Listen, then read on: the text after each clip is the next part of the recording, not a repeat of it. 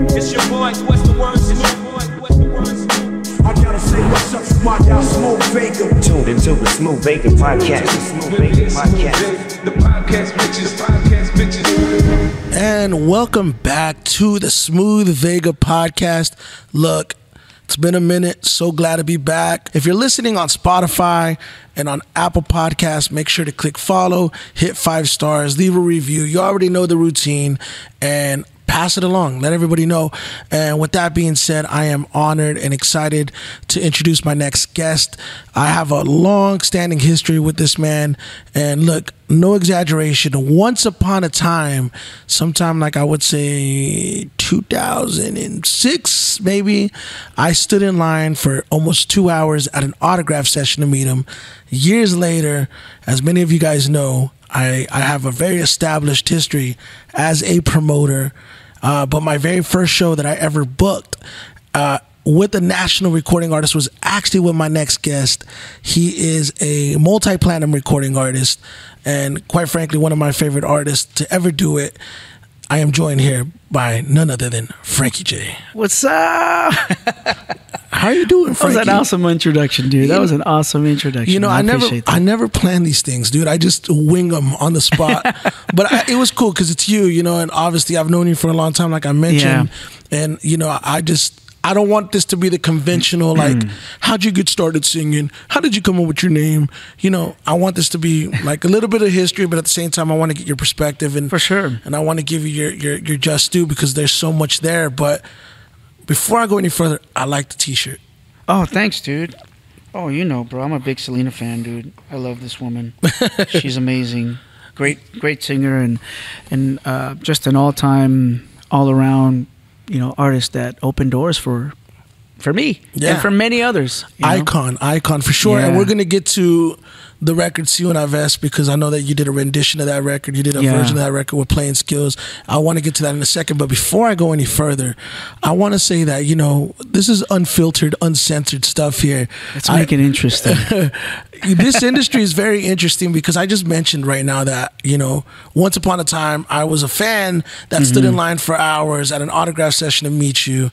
Then years later, I decided to jump into being a promoter, which obviously that's what I'm still doing to this day. Right. And I've evolved in different roles. But, you know, you were the first artist that I ever booked. And let's be honest, man, like, you know, I'm not trying to sugarcoat it whatsoever. Yeah. This industry is filled with a lot of dickheads, a lot of assholes, and a lot of people that, you know, I would say early on. Facts. I would say pretty early on in my career, you know, I got treated bad by a lot of people, and, you know, I don't. Right. I understand it's kind of, you know. You don't have any ill will towards them, but yeah, I totally understand you. It's funny you say that, right? Actually, you see what happened was no, it's because, you know, I always chalked it up to paying dues, right? Like, oh, okay, I'm paying dues early on, but as you know, obviously, I've been working with Louis the singer since he was a kid, and that's right, man. And so I remember, you know, whenever.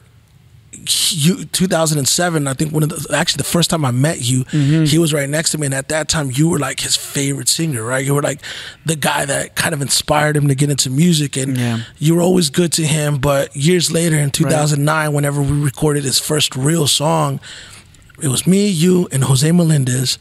And wow! And we were driving back to the airport, and I played you the song. And when I played you the song, did I like it? Did I say anything you know about what? it? You actually said it was good, and you did a video drop, and you shouted him out. But it did wonders for him, you know, at that time, for him to see someone that he looked up to and someone that he respected, give him that credit. But I say that to say, when I say the people in the industry there's a lot of people that weren't good to us, you know. I see what you're saying. And like there was a lot of people. I know where you're going. Yeah. There was a lot of people that were assholes to not only me and Louis, and now that are coming back around years later, that he's starting to circulate and he's starting to really do his thing right now. There's people that were really fucking bad to us that are coming around trying to do business with us. But I say that to say you were one of the few people that has always been consistently not only good to myself, to him, but to people in general. So I got to give you credit on that, man. Appreciate that, man. Thank you. You know, I mean, I've always been a good person. All you know, I feel to everybody that I've met. I don't think I've ever been a jerk to anyone. I've always believed that whenever you meet somebody, not only in the industry, but in anything, anywhere, genuinely, it just comes out of me. You know, being nice and being humble, because that's the kind of home that I was raised in. Everything starts at home. Yeah. My father, my mother, always taught us to be kind to people. They were never ever that way. You know, rude or hateful, or jerks to anybody, for lack of better words. But they were always very genuine when it comes to teaching us the morals and how to be with people in the outside world.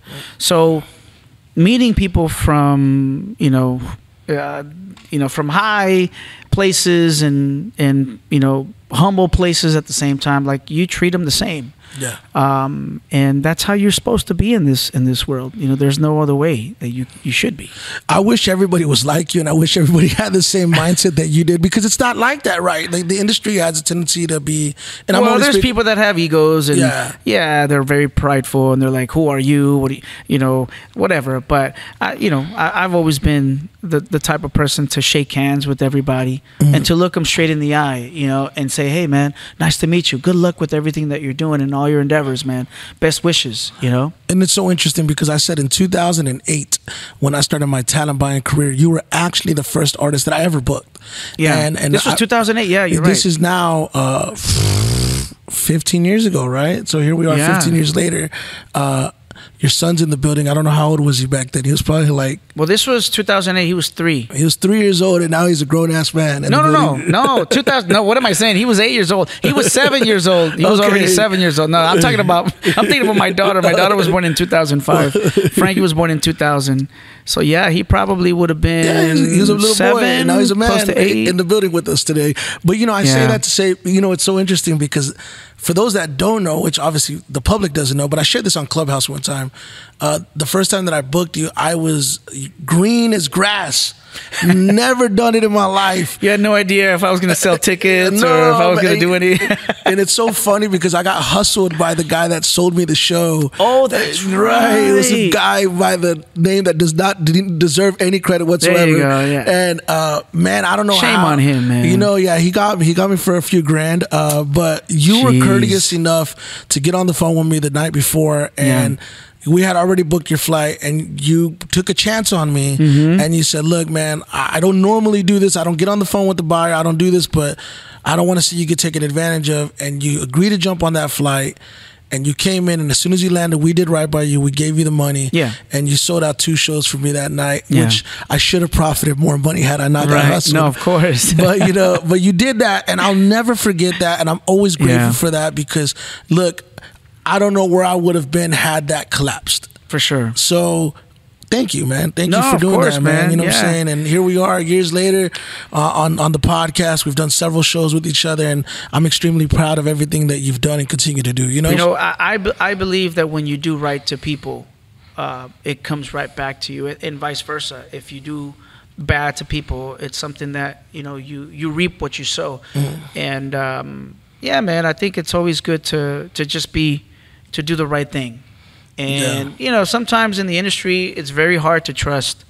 Oh, absolutely. It's very, very hard to trust. But I think even in that time I was going through a certain walk, at the moment during those years. Yeah. And I was just trying to do the right thing in everything that I was doing when it came down to my career and the business. And man, it worked out. Here we are, man. And so I want to transition that into, a subject that me and you have had conversations about, but I would love for people that are watching to kind of have a more broader understanding of, which is the hardships that you experienced as a Mexican American, recording artist. Specifically you doing R&B music. Obviously, it goes without saying, multi-platinum recording artist. You've been nominated for multiple Grammys. You've actually won Grammys. So, and obviously, strong songwriter. It goes on. It goes without saying. I don't even need to give you the rap sheet. but you being a Mexican American R&B singer at a time where let's be honest, man. You were kind of one of the first of your kind, right? If not the first. And what are some of the hardships that you experienced being, you know, a brown R&B singer, man? Yeah. Like, you know what I'm saying? Like San Diego, California. It was tough, man. It wasn't easy. And, I want to add that there were a few acts that came first with being Latino and doing some R&B. New Flavor. Oh yeah, New Flavor. New Flavor had come in, and they had some success with Heaven. I love that song. And they had another song called Sweet Sexy Thing. Even before New Flavor, there was a group called the Barrio Boys. Oh, I remember the Barrio Boys. The Barrio Boys attempted to do the R&B thing, but even they struggled. The album did not have success. And soon after that, I think their project ended up crumbling. And I know this firsthand because I know some of the guys. They're friends of mine. I've met all of them. I've met all of them. And they've kind of given me some stories. And they actually had also some stories to share with me because of them being Latino doing R&B. But with that said, not many of us have been successful in the R&B realm. Another group that came in also in the picture was a group called Voices of Theory. Well, I remember those Voices guys. of Theory had a song called Say It, and they had some success. Their first album sold, I believe it went gold. It's funny, man, because we were actual label mates at one point. They were signed to a label called Ola Recordings, home of Latino artists. Oh, wow. I was signed when I was 18 years old to that record label. This was in 96. Wow. And so I saw that growing up as a kid, and it inspired me. Another kid, well, now he's a grown man, Bobby Ross Avila, that also was a little kid back then doing pop R&B music. He was opening up for New Kids on the Block way back in the days. Now he was taken under the wing of Jimmy Jam and Terry Lewis, but now Bobby's writing and producing for Usher, Shaka Khan, I mean, you name it, some of the greatest artists of today's age. And but they did not continue as artists, right? Gotcha. So when I came into the picture, all of that I had seen already. And in my time, when I came out as an R&B artist, it wasn't really a thing. Yeah. So when I started doing, R&B music, pop R&B, and I came out with Don't Wanna Try, I remember that song was just everywhere on the radio stations, everywhere, man. that. I could not go anywhere, and that song was not being played on the radio. And for me, being Mexicano, singing R&B, pop R&B music, I felt so proud because a lot of people doubted me. Yeah. When I left the group, the Cumbia Kings, because obviously y'all know I was part of that group. When I left the group, people did not know where I was going to go. If I was going to go straight to Cumbia, if I was going to stay in Spanish music, or if I was going to venture off into doing some who knows what. Yeah. When I told everybody that I was going to do pop R&B music, they were like, man, don't do it. Not too many of us are out there doing that. You're not going to succeed. And I would just tell you to go with what you already know, which is Spanish, do cumbia. I'm not going to mention names, but they said that to me. And I said, no. I go, watch me. I'm going to do it. Whether you doubt it, whether you doubt me or not, I said, I'm going to do it. And when I got signed at 25 years old, man, I got signed to Columbia for $1 million. And I saw that there was a gap right there just waiting for me to fill it. I just grabbed the bull by the horns, man, and I just went. I went at it, and I produced a whole entire album with a very good friend of mine named James Galvez, we've been friends since high school. And Andy Quinn, who's my guitarist, was also part of that whole entire journey. And they saw everything that we were doing, how we were putting it all together. They gave me 30 days to finish one full album. 30 days. Wow. And I was writing the songs. Luckily, I already had about 6 or 7 songs written, but the production still needed some, some more, I guess detailed in the production and the way that we were going to put together the whole project. But soon after that, I wrote like 4 or 5 more songs, and then we finished the whole entire album. We did 12 songs. And but the first one being Don't Want to Try, it just kind of took off. And soon after that, there's another song that came out called Sugar Sugar. Yeah. Right? So then when Sugar Sugar came out, it was soon after, like maybe 6 months after Don't Want to Try. I had already an established name, and I had already been traveling, all over the United States, and going to Canada and promoting Don't Want to Try. So when Sugar Sugar came in, it's funny because that record was supposed to be my second single. Yeah. And when we showed it to Columbia said, nah, this song does not sound good for Frankie. So of course, Charles, my manager at the time, asked me, he goes, hey man, I don't know what to do with this record. And he goes, should we just have Bash take it and I can get him signed to Universal, and you are already with Columbia, with Sony, and now if I was to manage him as well, then we could do some big things together. And I said, let him have it, get him signed to Universal, and let's go. I said, at the end of the day, I wrote it with him. Yeah. So no matter what, at the end of the day, I win. We both win. We all win.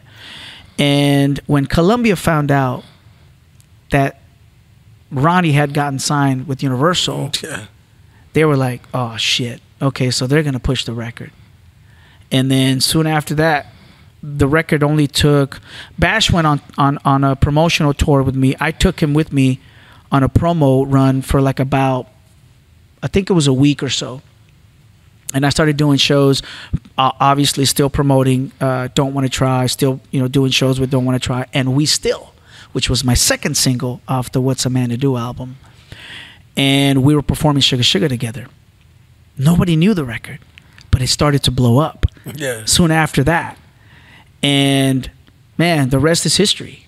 And Columbia was kicking themselves in the ass soon after. So that's when Obsession came. It was after all that, run of Don't Want to Try and Sugar Sugar. And man, I was looking at royalty checks like crazy. They were coming in. And it was an amazing freaking experience. Well, and you mentioned, having, pride whenever you heard Don't Want to Try. I think for me, and for a lot of people like myself, I grew up listening to R&B music.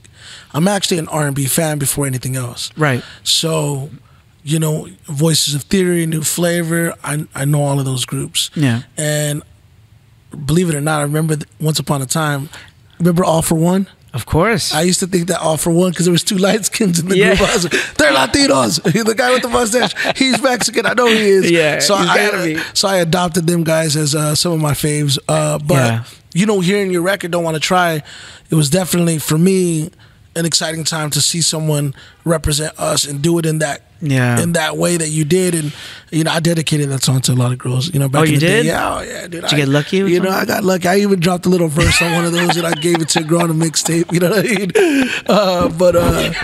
But what's so cool about that is, like, you mentioned you and Bash. Yeah. You guys. That was the start of our relationship. As brothers, man. 20 plus years later, you guys are still doing shows together. You guys are.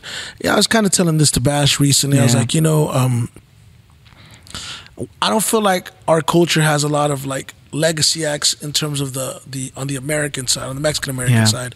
And I go, and you guys are really kind of the first of that kind, because I go, if you noticed, maybe 2010 to like 15, it was a kind of a weird time, and the internet was coming in, and it was starting to become more and more of a thing.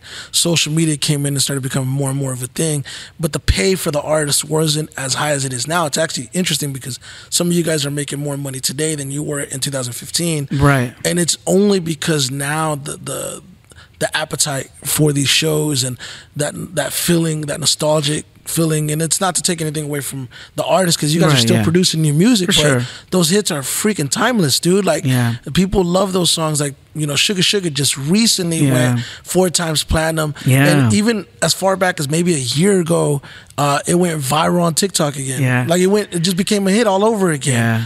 And I always wonder, like, as big as you guys were in 2001, 2002, I remember seeing you on TRL, man, and I remember all that. I saw you guys on MTV. I saw you get punked by Ashton Kutcher, Michael Jackson. Yeah, the Michael Jackson stuff, like all that stuff. Like, I couldn't believe it, man. those are all like cultural things that I remember. Yeah, but cool moments. Yeah, but I'm just saying, how different do you think it would have been with a TikTok and an Instagram? And it would have exploded tremendously. Right now, we wouldn't even be able to walk in the street. I mean, that's how crazy big I think it would have been with all the technology, all these apps and social media networks. I mean, I think back then, if they would have had a big record, forget it. It would have been over. I mean, it would have been just like what it is today, like with all these kids that are coming up with, with these hits that are just exploding over TikTok overnight, and they're getting millions and millions of hits, millions of views, and people are getting they're recognizing them out in the street. They can't really go anywhere, and they're making a nice living out of it. I think if we would have had TikTok back then and, the social media world, it would have been a chicken wrap, dude. It would have been a wrap, man. And so, when Don't Wanna Try It came out in 2003, because I wrote that song in 2002. I wrote it when I was in the Cumbia Kings. It was actually on one of the Cumbia Kings It was album. exactly. I remember that. And we went to court. We had a big old battle. Not a lot of people know about this, but, they sued me. The company sued me. Capital EMI sued me, and we went to battle with this whole thing in court. And then they got the chance to have Don't Wanna Try on the album Cuatro. I remember that. With Cumbia Kings. And I think I want to say Chris Perez did a solo on the record, and another song that I wrote called "Count on Me." He did a solo on that. Those 2 songs were on the album Cuatro. But it's crazy because we went to court, and then 3 months after that album came out was when "What's a Man to Do" came out. We were supposed to come out before that, and we would have probably sold a lot more records having it been on the album Cuatro. You know what? I agree, but I will say this. I remember hearing it on the Cumbia Kings album. And when I heard it on the album, I liked the song. Right. But it felt a little bit overproduced. But it sounded different. It was a little overproduced. It had too much. And the version that came out on the album that you had was stripped down. Yeah. It was a little bit more stripped down. It was a lot better. Which was a lot more for sure. impactful. When you talk about the Cumbia Kings, let's just kind of go to the end of your time there when you decided, you know what, I'm going to go and I'm going to do R&B pop. This is now the route I'm going to go. What was the ultimate deciding factor for you to do that? Was it just a matter of... Well, it wasn't me deciding to leave. I got fired. Oh, I actually... Why did you get fired, Frankie? I just got done doing an introduction about how you're a nice guy. Let me find out you were a party But animal. I wasn't being a jerk, or I wasn't being this hoodlum kid that was just not taking care of his priorities. I wasn't this kid that was just going out there doing crazy things. This was an actual honest excuse, if I may. I think I was traveling back from San Diego back to Texas. And this is how I used to live. I was going back to see my kids all the time. Like, if I wasn't working, I didn't want to be there. Yeah. I wanted to be with my kids. Correct. And I would always drive. I wasn't making that much money back then. I was making $300-400 a show.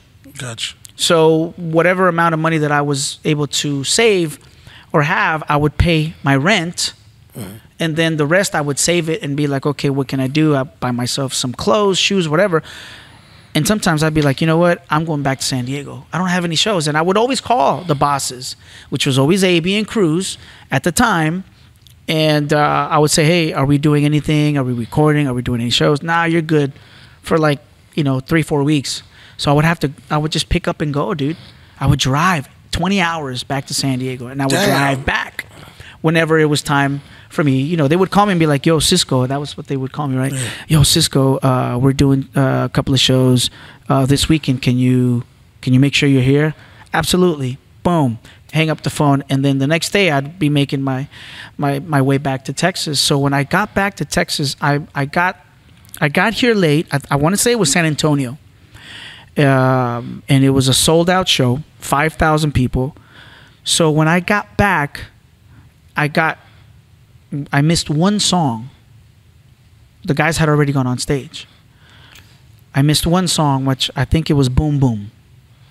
I got on stage after. And right when I got on stage, I was freaking roasted in front of 5,000 people, which I deserved it. Yeah. I deserved it because I was Hold late. on. Was he like, stop the show? He's Yes. late to the show. Yes, this that's guy exactly finally what decided happened. to show up. All 5,000 fans. Look That's at him. exactly what happened. Wow.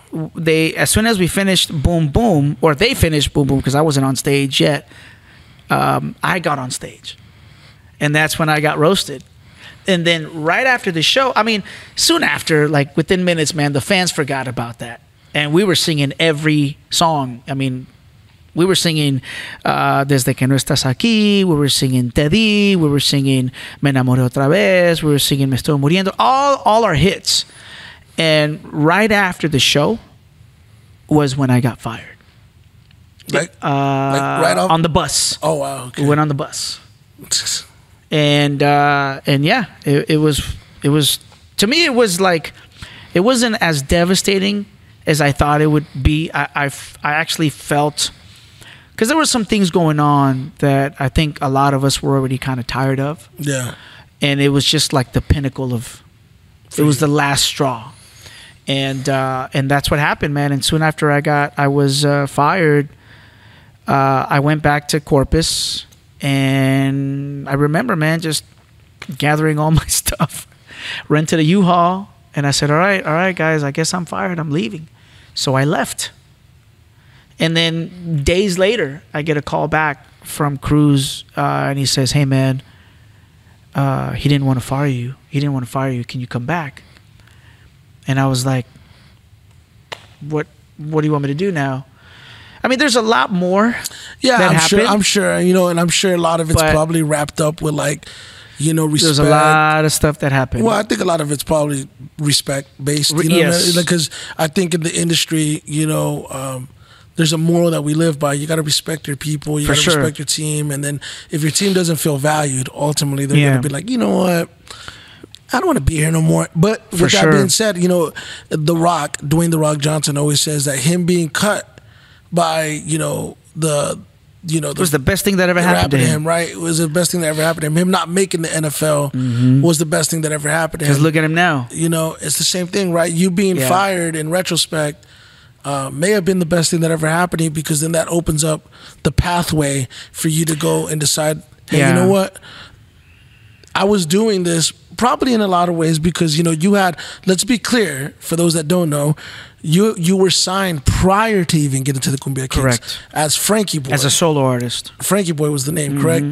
And so you were already doing music as a solo artist. That eventually leads for you to get with the Cumbia Kings. Yeah. And then you do your run there. But I think, how old were you at the time? When I joined the band, I was 21. 21 years old. With all due respect, you're just barely just starting to live. You're starting to Mm-hmm. live, and at that point, any opportunity seems like an opportunity. Right. It might have not been the right fit, but you know what? Let me try it out. Let me go out. Man, you know what? I'm in front of thousands of people. There's fanfare everywhere. So you think that's where you're meant to be, but ultimately you were meant for more, which is ultimately for you to do. There was a lot more things that I was thinking about than just being in the group. Obviously, I loved the group. It was my college. I always say it to everybody, it was my university. Absolutely. Because I was there for 4 years. I learned about the business. I learned about the stages. I learned about interviews. I learned about radio stations. I learned about tours. It was all like coming to me, and I was just sucking it all up, like, you know, all the knowledge. And I mean, I was in love with being on the road. I loved every second about it, and performing. And not to mention, I was also writing a lot of their records in the English side. And I threw in some ideas here and there on some of the Spanish stuff, but I never got credit for it, which was fine, because I'm like, dude, I'm fine. I'm doing what I love, and I'm already making a little bit of money here to sustain myself. But I learned a lot, and it was time for me to finally make that move. So when I got let go, I was like, it gave me the strength, and the courage to finally say, you know what, I'm gonna have to do this, because there's no other way around this. And I thank it. I thank them, honestly, man. I really do. I thank them for the good, you know, all the good that happened when I was there, and even the bad. I thank them for that too, because that balanced me as who I am now. It made me who I am now, and it gave me that proper balance, you know. And it was a great experience. Yeah, everything's a learning experience, right? So let's kind of fast forward. You know, you have your run. You mentioned Sugar. You mentioned Don't Want to Try. You mentioned Obsession, right? Obsession.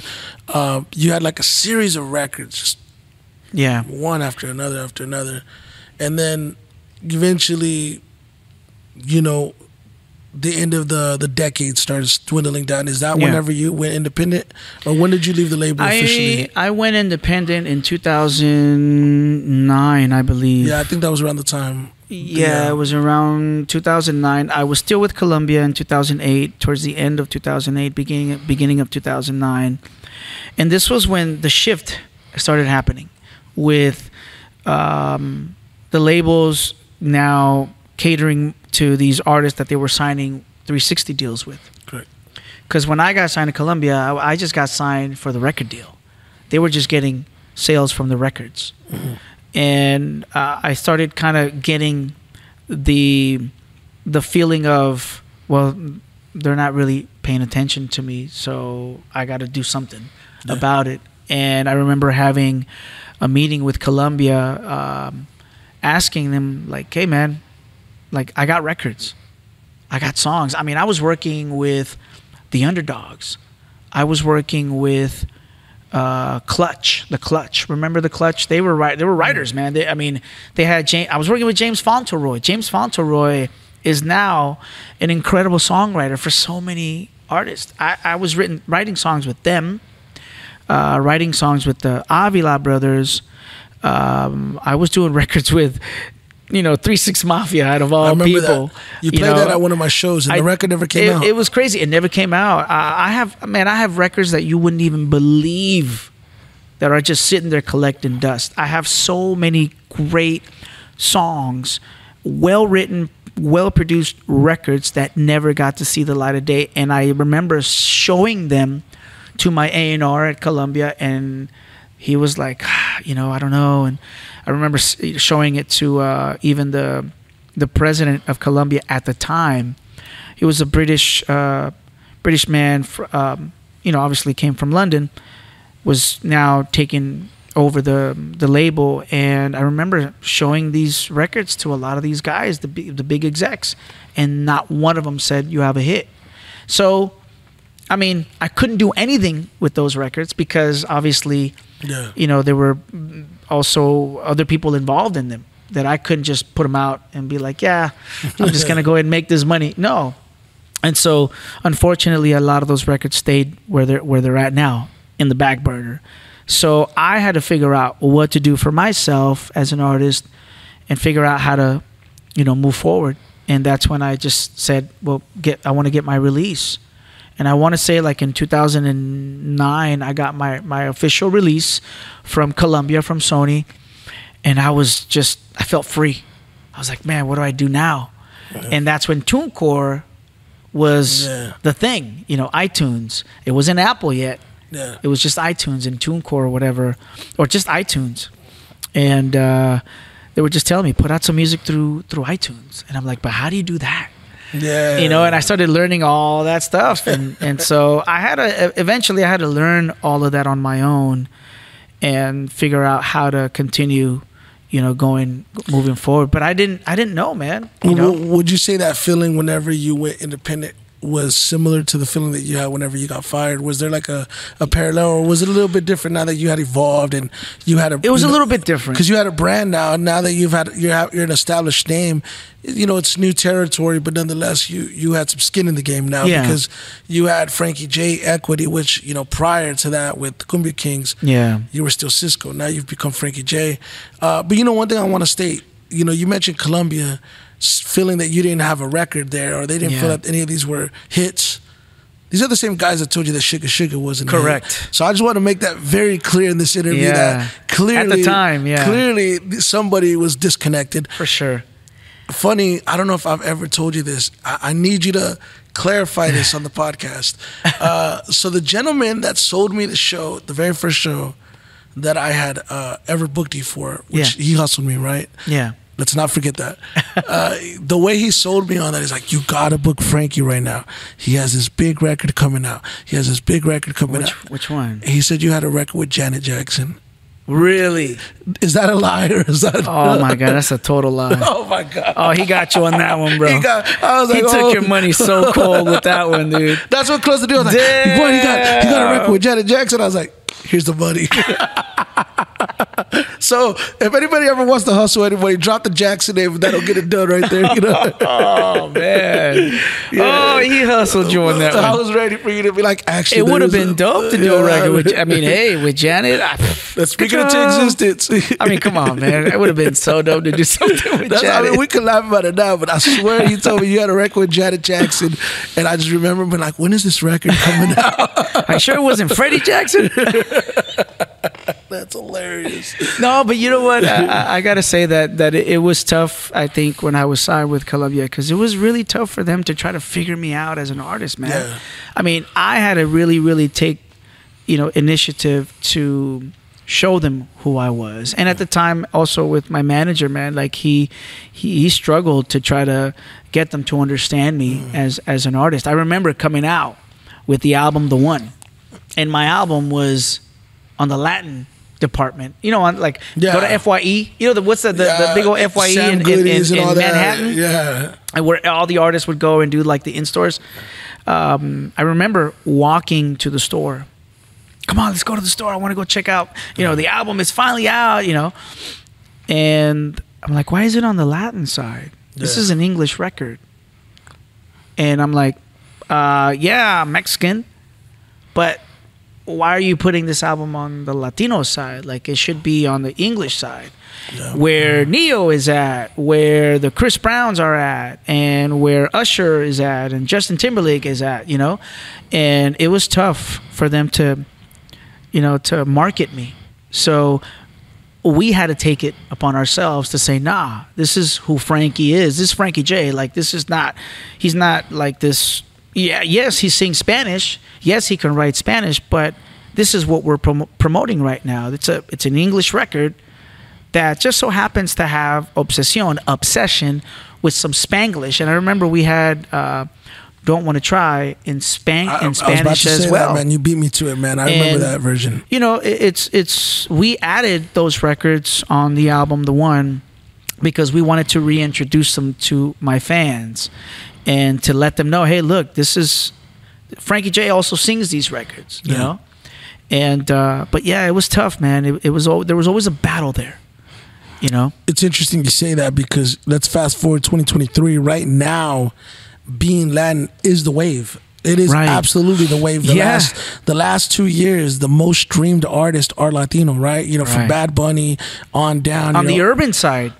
On the urban side. That is true. Okay, you're right. Yeah. But, you know, I will say this, like right now, Peso Pluma's currently having a moment. And I actually was on the phone with somebody at Capitol Records. Somebody at Capitol Records had inquired about Louis, actually. So he had called me and he was like, hey, man, can I ask you a question? And he had asked me specifically about, you know, Peso Pluma, like, why you're Mexican, right? I'm like, yeah, I'm Mexican. Why? He's like, why is Peso Pluma having a moment right now? Like, why is he as big as he is? And I gave him my perspective, right? But within the context of this, I want to say this, and I want to make it very clear, and I want to know if you agree with this perspective. Yeah. A few weeks ago, I linked up with the Dallas Mavericks. I put something together for them for Hispanic Heritage Night. Mm-hmm. So I brought Chris Bettis out, and I let them know in advance, hey, I'm going to have Chris do the national anthem. This is what's going to happen. Let's accommodate him. So the Dallas Mavericks said, yeah, you can do the national anthem. Great. Everybody's excited. But they did not make those little accommodations that I mentioned, which was, I hate to put them out like this, but all I asked was give them courtside seats. Because for sure, if you put them in the crowd, it's going to be a zoo. Yeah. And they didn't listen. I mean, look, dude, we couldn't even get to his seats to almost halftime. But by the time we get to his seats, exactly what I told him was going to happen happened. It was like the scene in the movie where she's at the department store. Yeah, everybody comes sure. in. Anyways, I say that to say, as we were leaving, I was like, hey, we got to leave. We weren't even up there for 2 minutes, and it became just fandom at its highest. They text me as we're leaving. They're like, come back, please. We want to make this right. But I had already given them in advance this was what was going to happen. And it dawned on me, and I don't mean no disrespect by this, right? But I want people to hear what I'm about to say. In that moment, I realized that nobody in the office that reached out to me from the Dallas Mavericks was Latino, right? And so here they're putting together. There's the disconnect. So here's the Hispanic Heritage Night, which all they really did was copy and paste Taco Cabana color schemes and say, here's Hispanic Heritage Night. Everybody come out. But they didn't make the proper accommodations. I think there's so many parallels between them and the record labels. The reason why I say that is because you're right. There is the disconnect. How can people that are not from our culture try to market our culture to the culture, right? Yeah. And they don't understand the language. So if I'm telling them, hey, Chris is a big deal, Baby Bash is a big deal, Frankie J is a big deal, they're not from our culture, so they may not know. Of course, we want to believe that the world knows everything, but the world doesn't know everything, and we give them too much credit. I feel like labels are very similar in the sense that in order for them to truly understand how to market the music, to truly understand how to, put the music out there, there has to be someone that looks like us or understands us that knows that. And I think maybe at Columbia, that may have been the case. And not only with them, dude, really, to this day, I think that's still the thing. I agree 100% with you. I think that there's got to be someone there that looks like us to understand what we are and what we represent to our culture, and someone that is going to get it. Correct. And I think that needs to be there. It needs to be present, and they need to assign you to someone that knows your background. Correct. Because if not, there's a big disconnection there. There's a super big disconnect. But I mean, again, it's a team effort, right? It's teamwork. But if they want you to do the work that you got to do, like, they also have to do their own research and work themselves so that everything works the way it's supposed to, But there has to be a connection there, and if there isn't, then it can become a disaster. Absolutely. And the voice has to be respected, because what I didn't say was, when he asked me, again, I want your opinion on this. Yeah. He says, why is Peso Pluma having a moment, right? In your opinion, you being Mexican. I said, well, I mean, in my opinion, I said, for one, he looks like the young kids. Yeah. And so there's a lot of young Hispanic kids that look just like this guy. So they identify themselves within this person, no different than the way I identified with Frankie J when Frankie J was having that run, right? And I'm seeing this, but then I tell the guy, I said, but think about this. These guys that are blowing up on the Latin side, right? Specifically, Bad Bunny, Santa Fe Clan, Peso Pluma. These guys are getting discovered in their homeland. They're not getting discovered in the States. And the reason why they're able to have an effective touring career right now is because there's so many of us in the States now that are being able to spread their music amongst all the community, all the Latinos across the U.S. I go, so unless you have somebody that can identify that talent within the States, you're going to continue to getting guys from outside that are going to have that. No different than an American artist being able to turn Europe, right? So that's kind of what I gave them. But anyways, neither here nor there.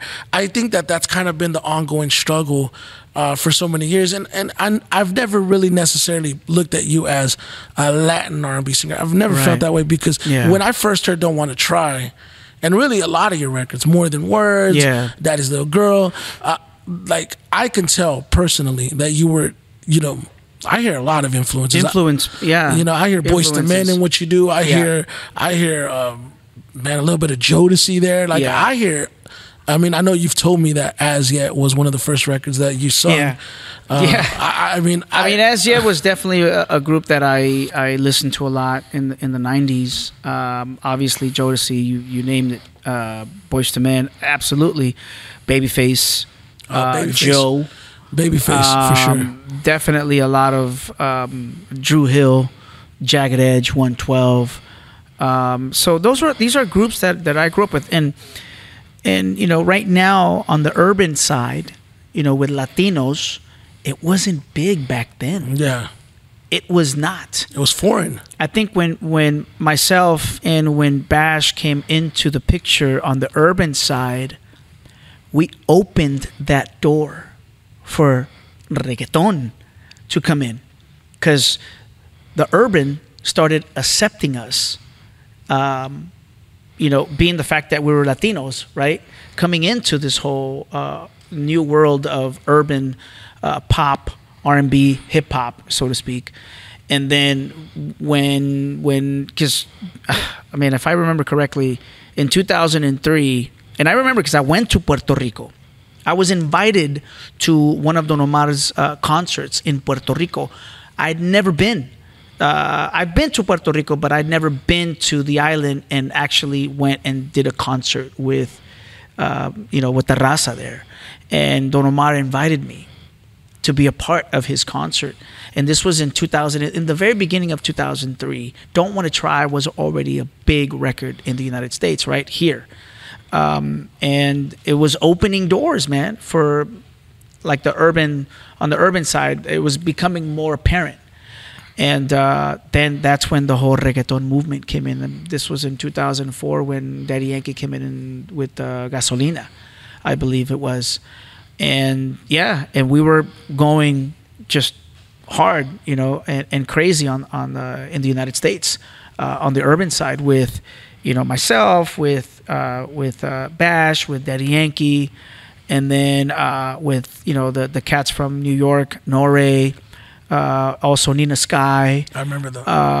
And you know, we were doing shows together. We were all doing some shows together, and it was fun, man. It was great.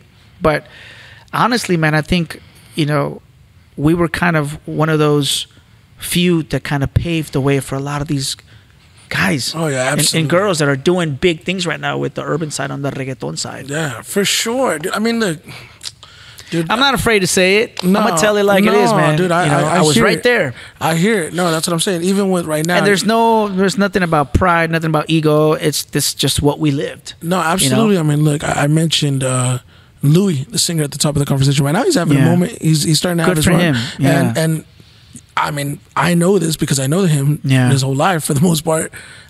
There's a lot of you there, you know, for sure. and I mean, influence, I mean, that's what I mean. Like influence, maybe not stylistic now, but I mean, you were an example. You were and he's mentioned it to me. Yeah, you know, he's told absolutely. me. I think I got one of the biggest hugs that I've ever gotten from Louis, man. This was back in like what 06, 07 or whenever I got the chance to meet him the first time. He was little, man. I remember he gave me a big old hug and he was like, "Oh man, I love you." And I was just like, "What the heck is this kid?"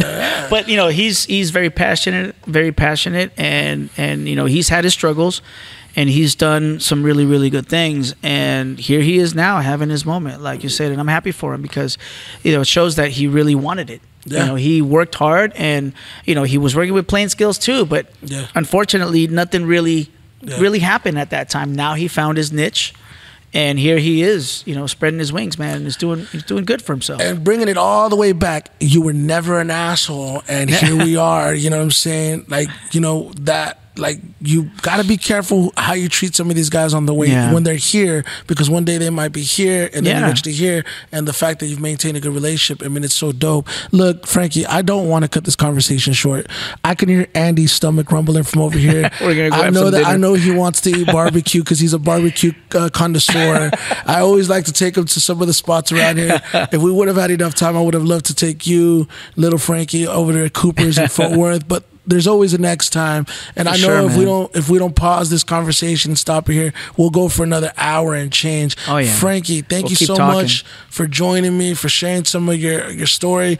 I guarantee you we'll come back around, we'll do it again. But thank you, man. Thank you for your contributions to the music industry, for what you've done for myself, for what you've like I said, man. You know, you're a good dude, and I mean, dude, come on, man. I just got to thank you, bro. I got to thank you for continuously, communicating with me throughout the years, for booking me, obviously, here in your home of Dallas, Texas, out there in Fort Worth as well, and for the genuine relationship, the friendship that we've had throughout the years. It's always a breath of fresh air, man, when I'm able to have a great relationship with people in the industry. It's not a lot, I can't really say, man, that I have a lot of, a lot of great relationships with so many, people in the industry. Only very few. And just, very honored to be here with you, man, and to talk and just shoot the shit. No, I mean, I appreciate it. Look, I actually have a photo of Frankie where you have your hand over my wife's stomach, right? Oh. Right, when she was pregnant with my daughter. Yeah, that's right. You have, the photo with your hand on her stomach. Yeah. And now my daughter's 13 years old. So I mean, 13 years later. That just goes to show that shows how long we've been rolling with each other. And so many things I would love to talk to you more about. But look, we'll save it for the next time. This right here is Frankie J. Yes, sir. Y'all make sure to follow him at The Real Frankie J. One last thing. What upcoming projects do you have? I need to know, because we didn't get a chance to talk about what you're working on now. What do you have coming out? Well, I have 2 albums that are coming out. I have an album called Canciones que Recuerdo, Part 2, Volume 2. Well, it's called Recuerdos, and it's full of nothing but boleros, rancheras, and pop baladas. The first one came out in 2020, which did very well for me, and I performed some of the songs, at some of the shows. So I'm proud of this project. And then another album, I can't really tell you the title just yet, but it's another project of covers from the yacht rock days from the 80s. You name it, from Chicago, the Bee Gees, Guns N' Roses from the late 80s. Just some beautiful covers, man. And hopefully it'll be out by the end of this year, 2023. And I'm also getting ready to finally work and launch my son. Awesome. For his music. And this kid has been in the studio more than me. He's been hogging up my freaking studio in San Diego way more than me. And he's coming out with some music himself. And now I'm actually getting to experience this kid doing his own thing. He's producing, he's writing, he's recording, he's engineering his own sessions, and now he's working with several other independent artists. So he's done some records for me, already in the past, and I want him to continue doing some records for me, because I'm also going to be working on some new songwriting and getting some original songs done and recorded for myself. But this kid, he goes by Bautista. That's the last name. So he's calling himself Bauti, and I'm proud of him. So be on the lookout for him. He's coming out. Man, I can't wait, and hopefully that kind of brings you back to those younger days too, the eye of the tiger, as they say, whenever you're back in the gym, so it'll be good. But I'm excited to hear it. Like I said, to be continued. Maybe next time around we'll have him on the show as well, man. And thank you so much, Frankie, for everything. Appreciate you, man. Again, that is Frankie J. I'll make sure to follow him, and we're out.